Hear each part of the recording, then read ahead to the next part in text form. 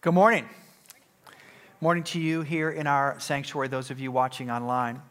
We are in our second big installment, or I should say third really, in the life of the book of Genesis, in the book of Genesis. We started with the opening chapters back in the fall, if you were here, in a message series titled Rise and Fall. And those chapters really set the groundwork for all that God wants to do in calling a people, which he started with in Abraham, which we started with in the month of January, looking really at the life of Abraham, which is, we called that series The Way Forward, because the way forward is the life of faith, right? We live in a world that is complicated, that is broken, and in some ways is organized against God in a manner of speaking. And the first 11 chapters of Genesis, things just kind of go to seed. Man's best laid plans don't materialize. That's what we learned in the Rise and Fall series. And then God says, but I'm not done with mankind. I want to call him forward. And I have a way that I'm going to offer to all people as a way forward through this world. And to accomplish God's purposes, his call for our lives. It's called faith. Right? Faith is the way forward. Abraham becomes the father of faith. He becomes the model. And we see this lived on in the rest of the book of Genesis in these great, what we call patriarch men stories, Abraham, Isaac, and Jacob. And this morning, the second installment, I should say third installment of the Genesis series is on the life of Jacob, the blessing. Abraham dies in Genesis chapter 24, and one chapter later, where we are today, Genesis 25, we see the birth of his grandson. Isaac gets a little pressed, but really the next major lesson, the next major player in the life of this story is his grandson, Jacob. And Jacob takes up, we'll see, almost half of the book of Genesis. He actually gets more press, more words, more sections in the Bible than even his grandfather Abraham. He starts here in Genesis 25. He doesn't die until the very last chapter of the book of Genesis. But the portrait that we get here, as we look at the life of Jacob, begin to do that this morning, I would suggest to you is much richer and much more complex than you see either in Abraham, the God-fearing Abraham, or even in his father Isaac. And it has all the major events of Jacob's life are here. His birth, we'll see this in a minute. His marriage, his children, his grandchildren. He births the nation of Israel. His name is Israel. We see all this take place, but not only do we see the major events in his life, we see his dreams and his thoughts and even his feelings. But unlike the God-fearing Abraham or the compliant Isaac, Jacob is seen as someone who is self-absorbed in ways. Jacob is seen as someone who is self-reliant, and in a sense, everyone Jacob comes into contact with, he is in conflict with. It's almost like sometimes people use this term, the trouble of Jacob. It's like his whole life from the beginning is defined by conflict. Very little comes easy to Jacob, but with an eye on the blessing of God, which is the title of this series, he endures and he prevails. And over time, he comes to bear the name that eventually the people of God come to take on the name Israel, which means one who struggles with God. So if you have a copy of the Bible, let's dive in. Genesis 25. It's where we first hear the name Jacob. Genesis 25, verses 19 through 26, in a message titled The Conflicted Call of God. The Conflicted Call of God. Follow along as I read. This is the account of the family line of Abraham's son Isaac. Abraham became the father of Isaac, and Isaac was 40 years old when he married Rebekah, daughter of Bethuel, the Aramean, from Padam Aram, and sister of Laban the Aramean. Isaac prayed to the Lord on behalf of his wife because she was childless. The Lord answered his prayer, and his wife Rebekah became pregnant. The babies jostled each other within her, and she said, "Why is this happening to me?" So she went to inquire of the Lord. The Lord said to her, "Two nations are in your womb, and two peoples from within you will be separated. One people will be stronger than the other, and the older shall serve the younger." When the time came for her to give birth, there were twin boys in her womb. The first came out and was red, and his whole body was like a hairy garment. So they named him Esau. After this, his brother came out, with his hand grasping Esau's heel, so he was named Jacob. Isaac was 60 years old when Rebekah gave birth to them. The conflicted call of God. We learn a lot of things about the call of God from Jacob. A couple this morning. The first one I would say is that the call of God for your life, the call of God for my life, is often not what you expected it would be. It's often not what you expected it would be. Now let's take a minute and think about what we just learned in these verses. Abraham became the father of Isaac. He's 40 years old. He's been married 20 years. Isaac was 40 years old when he got married, but he's 60 years old at the birth of this child. So for 20 years, no children. Just like his father and mother, this family is defined by childlessness. But Isaac prays for his wife, verse 22. God answers that prayer, but it's interesting, almost immediately, before the children are even born, there's trouble, right? The Lord said to her, she goes, what's going on inside of me? What's happening to me? She goes to the Lord with this great question. She says, listen, I'll tell you what's going on. You're having twins, which seems like a blessing, but there's already a conflict. They will be separated. That's a nice way of saying they're going to be in conflict with each other. And not only will these two boys and these two nations, Israel and Edom as they come to be called, not only will they be in conflict with each other, but the chosen one, the person at the center of this story by the time you get to the end, Jacob, he is in a sense in conflict with everybody. He's in conflict with the world because of this word from God. That's what we learn, right? Why is he in conflict? Rebekah says, listen, something's not right. And that something not right is the conflict that is within her, within these two sons. But what really stirs the pot here, what really makes things difficult, is this declaration in verse 23. Not only are you having twins, not only are they going to be at conflict with each other, but let me tell you why they're going to be in conflict with each other. They're going to be in conflict because I'm making a declaration. I'm not giving an explanation. I'm telling you why.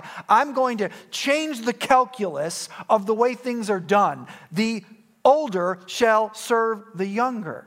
I'm not going to tell you why. There doesn't any, God doesn't give any explanation for why he says it, but he makes this declaration, and that particular declaration is what sets all the trouble in the lives of these two young boys and what comes out of the nations that comes out of both of them. I want you to think about what happens here. What he's saying here in these verses is, the older shall serve the younger, is he's talking about the law of the firstborn. Now, we talked about this a little bit last week if you were here, in God saying, offering Isaac. Yes, that was a big deal, but he was offering Isaac because the whole Old Testament, not only the social system, but the legal system, was based on this idea of the firstborn. It wasn't just one law among many, like the kosher food laws or some small law like that. It was the linchpin of the entire society of Israel, was the law of the firstborn. This law, which striped also into the worship system, was how everyone else understood their place in society. The law of the firstborn. And the society had lived that way forever. You see it baked into the Old Testament covenant later on in the opening books of the Bible. But God says, listen, I'm going to do something here. I'm going to turn this whole thing on its head. I'm answering your prayer. Here are the two sons. They're going to be two nations, but I want to make a declaration right now that in this case, with this family, with these two boys, the older is going to serve the younger, not the younger is going to serve the older. This was the cause of all the trouble in Jacob's life for many, many years to come. And the question that Rebekah asks here in verse 22, you might say that this question is the question for all people who choose to follow God's call for their life. You might say, well, that's interesting, Rob. Abraham, Isaac, Jacob, Moses. I don't think God has a call for my life. Yes, he does. Ephesians chapter 4. Live a life worthy of the call that you have received. Every single person who's a follower of Jesus Christ, including all of you listening to me today, if you're a Christian, God has a call on your life. To be a Christian is to answer the call. And what Rebecca says here in verse 22, I would say to you, is a question that all people, including me and you, have to answer if we're serious about the call for our life. And that is, why is this happening to me? Why is this happening to me? Think about this. Think about that question in light of the biblical narrative. How about Moses?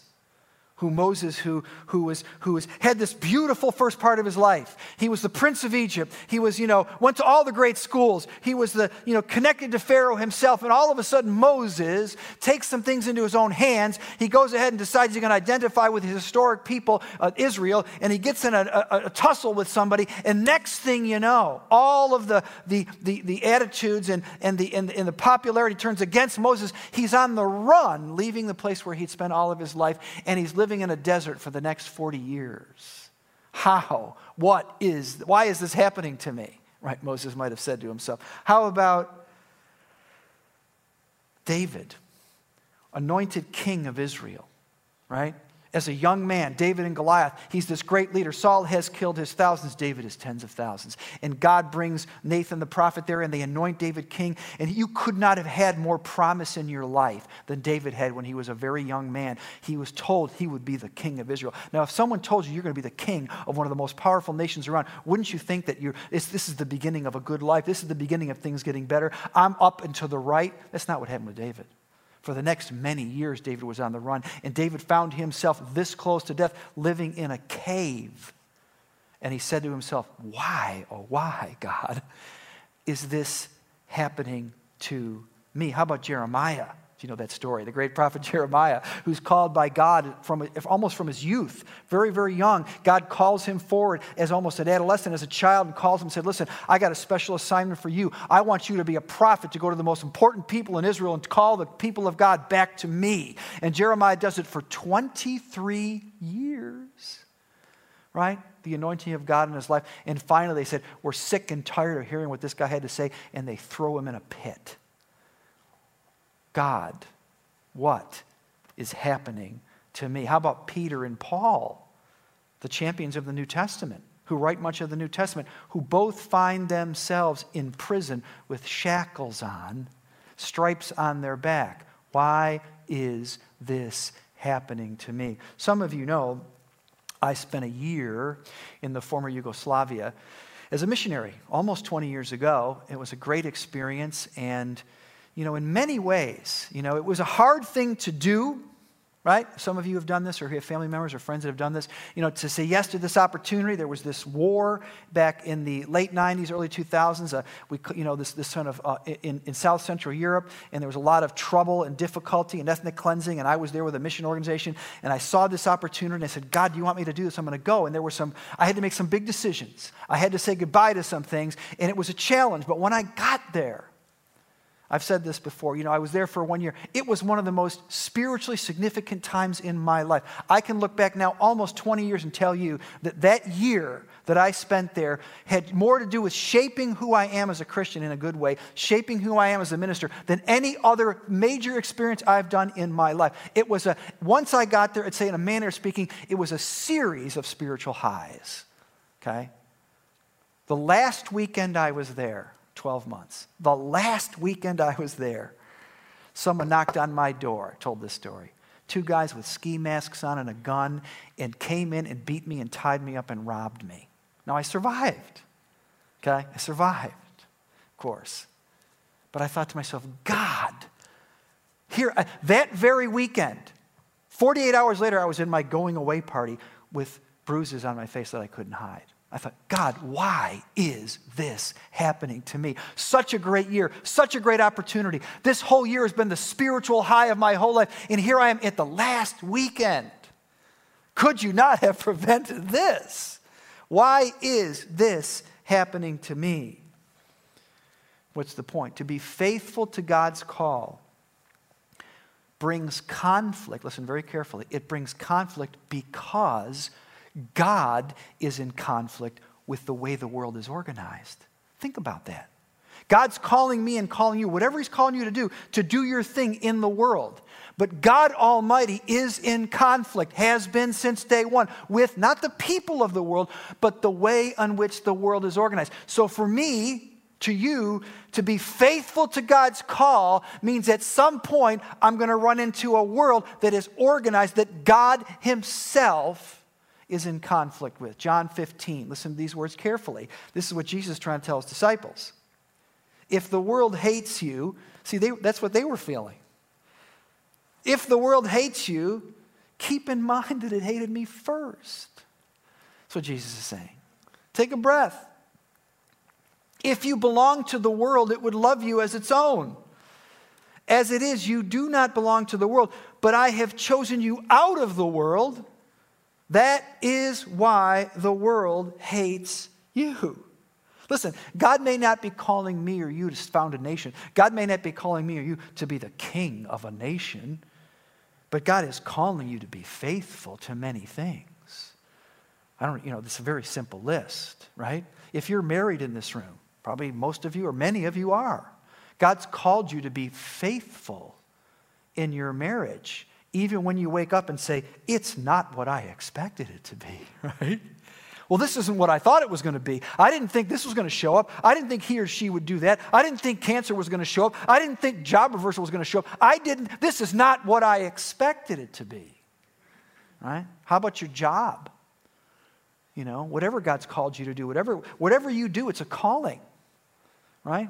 Serve the Lord, but not with your eye on your master, but realize that anything you do, God is your boss. You're supposed to have integrity where you work. Well, it's not what I expected it to be. My boss is a jerk, and they don't pay me enough, and things aren't organized the way I would organize them. It's not what I expected it to be. But your job is where you live out your calling. It's where I live out my calling. How about your walk with God? Well, it's not what I expected it to be. I'm not always hearing from God, and I got better things to do with my time, and it's too difficult. It's not what I expected it to be. Right? How about sharing the gospel with people all around us and all that who are lost and without hope in everyday ways in your network of relationships? This is what God has called. Well, it's not what I expected it to be. People don't listen to me. They turn. I always get rejected. It's not what I expected it to be. Okay, the first thing we learn from the life of Jacob, the conflicted call of God. But there's great news in this passage too. It's not what you expected it to be, but in another sense, the call of God is far more than you expected it to be. Far more than you expected it to be. God's choice, think very carefully about this, of Jacob upturning everything on its head, kind of changing the calculus of everything. I want to give you these children, but the older shall serve the younger. I'm going to turn these things on its head, which causes a lot of trouble for Jacob. Not only does God's choice go against the social and legal systems of his day, but it's a theological curveball, unlike anything else that had happened before or since in the Bible. To choose the younger over the older, remember, the birthright and the blessing are connected to the blessing from God. We'll see that in a second. To choose the younger over the older is to arrange blessing in an alternative way. Just like there are ways in which we understand the world works this way. The taller people get this, the sharper people get that, the richer, the world has a certain way in which it's organized. So does the church often, right? So-and-so gets blessed. They came from the right family, and God says, listen, I'm not only going to organize the world in a different way, socioeconomically and legally, the older shall serve the younger. The same's going to go with the blessing of God. Because along with this birthright switcheroo that God does here, Jacob now gets the blessing from God. And in the process, Jacob becomes, listen very carefully, the visible expression of God's grace in the face of accepted definitions of reality, even in the church, right? Jacob becomes an object lesson about the grace of God. Jacob becomes the visible expression of God in the accepted faces of reality. One writer said this, listen very carefully. By the inverted promise of God, the older shall serve the younger. Jacob embodies a challenge to every sanctioned arrangement of society. What he's saying by this is, listen, this is the way it's always been done. This is the way it's been understood, right? The tallest, the smartest, the brightest, the best looking. But the inverted promise of God, of Jacob, embodies a challenge to every sanctioned arrangement of society. And there's a lot of ways we can apply this, like race, like class, like socioeconomic background. Listen, why do you think Jesus spent time with the widow, the orphan, and the prostitute? Okay? It anticipates the older shall serve the younger. It anticipates the gospel affirmation. Jesus says this more than one time in his ministry. The last shall be first, and the first shall be last. This is what Jesus meant by that. Yes, I understand that's the way the world works. I understand this is how it works. The whole world is organized around this particular idea, right? You know, Saul was a head taller than anyone in Israel. But David's my choice. Okay? The last shall be first, and the first shall be last. Jacob is a scandal from the beginning, as is the powerful grace of God. And it upsets the way that we normally organize life. That's what this passage is about. Listen carefully to these words that were written many, many years later by the Apostle Paul. He's trying to make the same point to his congregation that's being made right here. Brothers and sisters, okay? Paul's talking to the church in northern Greece. Brothers and sisters, think of what you were when you were called. See, he even here uses the term called. Sometimes we want to shy away from, well, no, Abraham's called, Isaac's called, Jacob's called, the pastor's called, the music leader's called, these people, the missionaries are called, but I'm just a regular Christian. No, you're not. There's no such thing. Live a life worthy of the call that you received. Every single person who's a Christian is called. Okay? Brothers and sisters, think of what you were like when you were called. That's another way of saying when you became a Christian. Not many of you were wise by human standards. Not many of you were influential. Not many of you were noble birth. A lot of you didn't go to Harvard. A lot of you weren't the best looking in the bunch. Okay, is what he's trying to say. But God chose the foolish things of the world to shame the wise. God chose the weak things of the world to shame the strong. Listen, God chose the lowly things of this world and the despised things and the things that are not to nullify the things that are, so that no one may boast before him. See, here's our great challenge. Jacob's an illustration. Is not allowing the culture, even the church culture sometimes, to define who you are. See, we talk a good game. I talk a good game. I don't follow the world's value system. I don't, the world's values are not my values. I walk, to the beat of a different drummer. Do I? Or do I really, in Christian ease, in Christian clothes, I really still value the things of the world? I still think in the ways of the world. When God says, you might think this way, I'm going in a different direction. In my kingdom, the older shall serve the younger. Our challenge is not to be defined by the culture. Listen, we know the gospel. I think many of us here could say it. I'm talking about the gospel of Jesus Christ, that his love comes in and revolutionizes our life.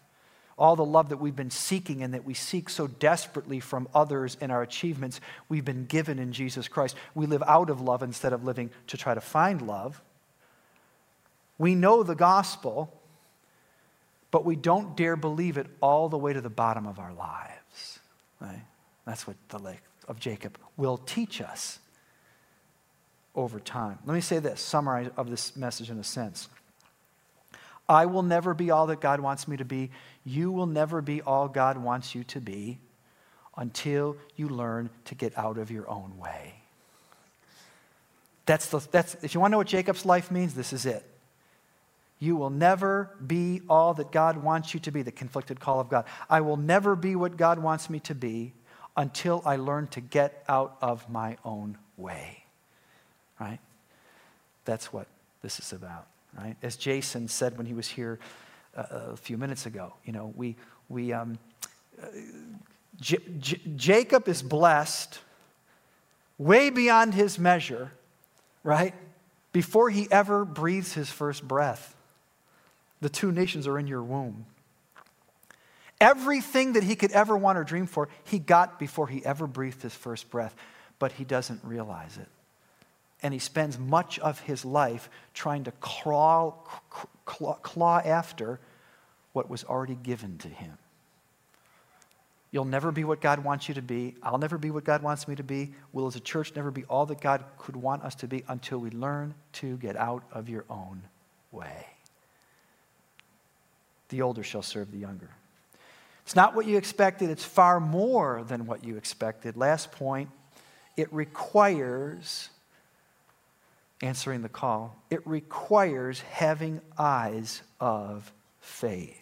Okay, we're still in the faith game here. There's no other way forward.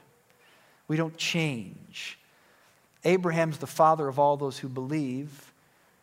Jacob is his grandson. He has a different makeup, a different character. Maybe there's more chapters in the Bible on Jacob because, wink, wink, we're more like Jacob than we are Abraham. We're a little bit more self-absorbed. We're a little bit more self-reliant. We're a little bit more in conflict with others than we'd like to admit. But the way of faith is still the only way forward.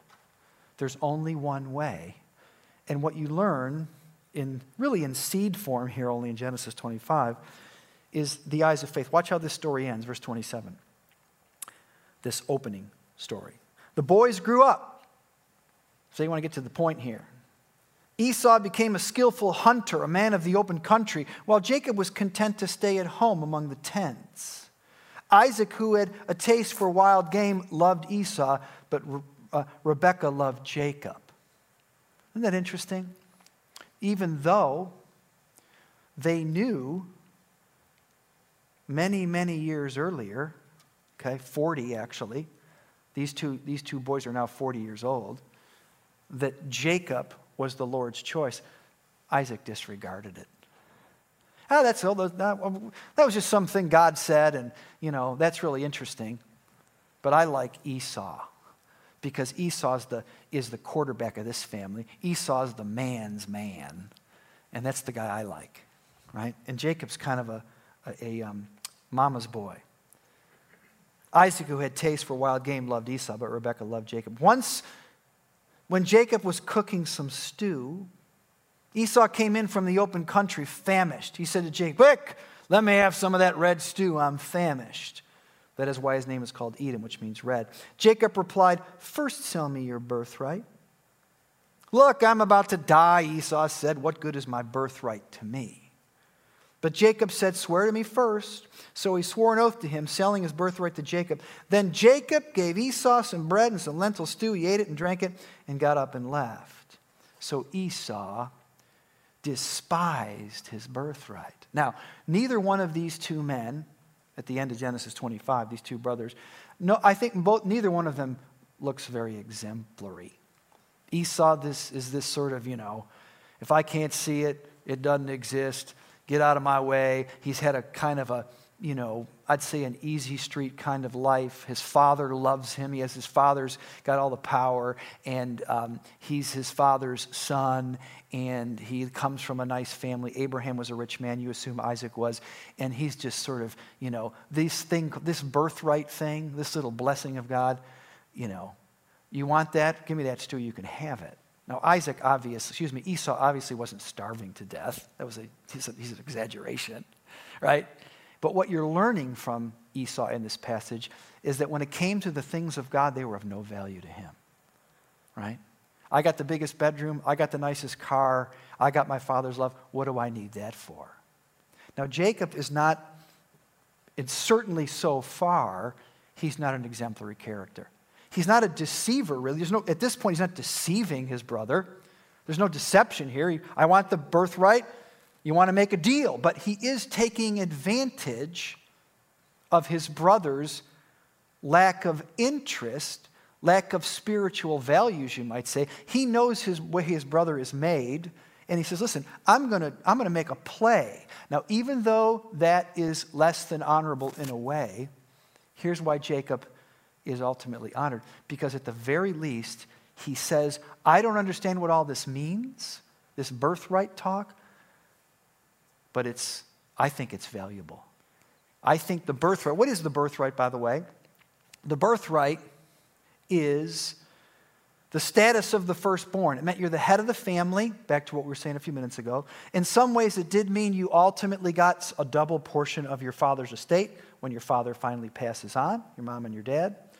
But see, in this culture, it meant, in this family, it meant something even more, plus, plus.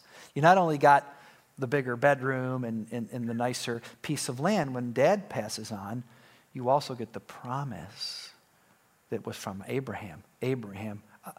Isaac, Esau becomes Abraham, Isaac, Jacob.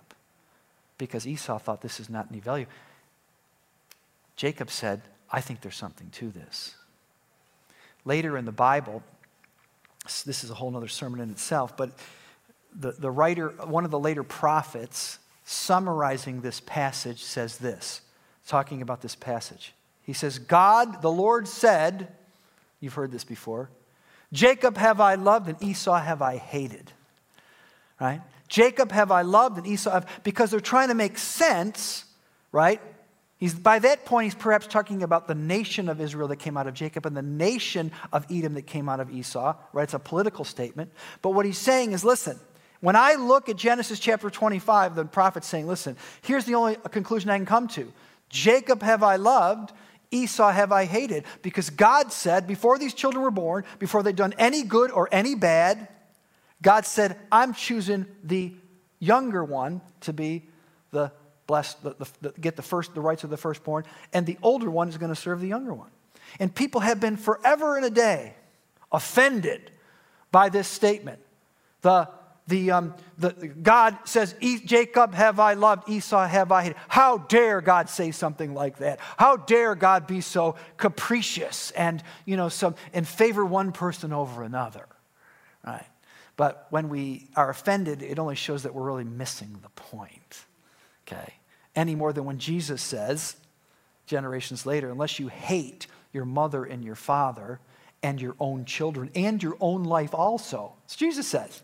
Unless you hate your mother and your father and your own life also, you can't be a disciple of Jesus. Now, is Jesus really saying you should hate your parents? Of course not, because that would contradict other things that he says. It's a simple comparison. He's simply saying this. Unless you love me more, unless your devotion for me, Jesus is saying, is greater, unless I take first place, then you can't be my disciple. That's what he's saying. And what he's saying in this statement, Jacob have I loved, Esau have I hated, is not I hate Esau. But he's saying, listen, I want to say something. I don't want anybody to miss it. That before either one of these children are born, I'm going to take the one that is the less attractive, the less good looking, the less, the less, and the one that no one has any great expectations to because he's the youngest born. And I want to say before these kids even come out, that this is the one that I choose to make a statement about my grace and my love. It's like what he says to Moses in Exodus 33. Moses is having the same struggle with let's say the character of God, because Moses wants God to do what you and I want God to do. God, this person isn't worthy of your love. This person isn't worthy of your grace. Look what they've done. Look what she's done. And God said, listen to Moses. I'll have mercy on who I want to have mercy. Exodus 33 or Exodus 32. Don't worry. Don't let me have my own value system. And this idea of the older shall serve the younger, you could say is an umbrella over the entire Bible. And it's God saying, listen, don't expect me to act like the world. And although we live in a world where everything is organized on how good looking you are and how smart you are, or even how moral you are, That's not how it works with me. The ground is level at the foot of the cross, and I will have mercy on whom I will have mercy. And the best way you and the best way I can make our way in the world is to get out of your own way. It's not about you. It's about what God has done for you. And to do that, you need to have eyes of faith. Because the world, in every one of the realms of the world, I'm talking about the marketplace, popular media, the world is not going to give you that message. Look at this last verse as a challenge. Paul's letter to the Corinthians. So we fix our eyes. This is his advice to the same congregation he was speaking to in the last verse we read. Not on what is seen, but what is unseen. Boy, that's a lot easier said than done. This is what Jacob's beginning to learn in the birthright. So we fix our eyes not on what is seen, but what is unseen, since what is seen is temporary. See? The things that crush our heart, that disappoint us, like my last weekend in Coast, these things are temporary. I can say to you right now with absolute conviction, despite that horrible weekend, that horrible end, that was the best year of my adult life relative to spiritual growth. That didn't change it. Maybe it heightened it because I learned a lesson. That if the world hates you, it hated me first. Don't worry about it. Don't let that get you down. Okay? Don't be confused by the temporary, but what is unseen is eternal. See, this is a different kind of discipline. And if you and I want to make our way in the world, you will find reasons to quit and give up and be angry and throw in your chips and fold your hand. You will find reasons to do that before the end of the week, okay, in your life. Because the world, God is in conflict with the ways of the world. That shouldn't surprise you. In that sense, it's not what you expected, right?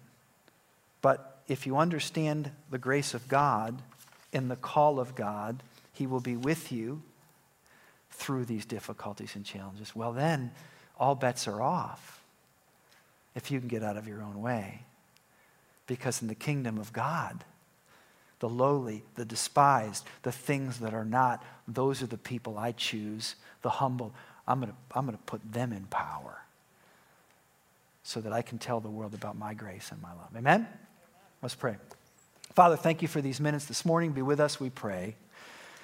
Help us, Lord, beginning with me. Help me to see, help us to see that yes, in a manner of speaking, saying yes to Jesus Christ as the Lord of my life means that sometimes it's not what I expected. Things are harder, more difficult than I thought they would be.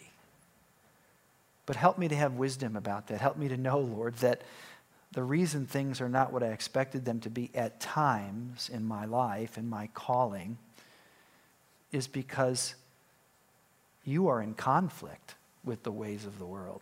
The world isn't organized in the way that you see the world, along the lines of the will of God.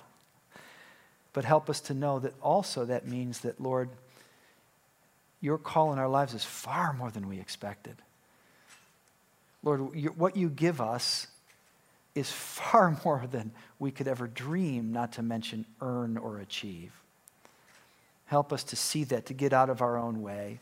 Help us to know better what it means, truly, in your word, in conjunction with your Spirit, to see past the temporary, to see past the politics, to see past the disappointments, to see past the setbacks and the one-upman-ishness around us, to see with eyes of faith, to reach through the circumstances and the trouble and grab hold of your promises and allow them to dictate our lives. We pray in Jesus' name. Amen.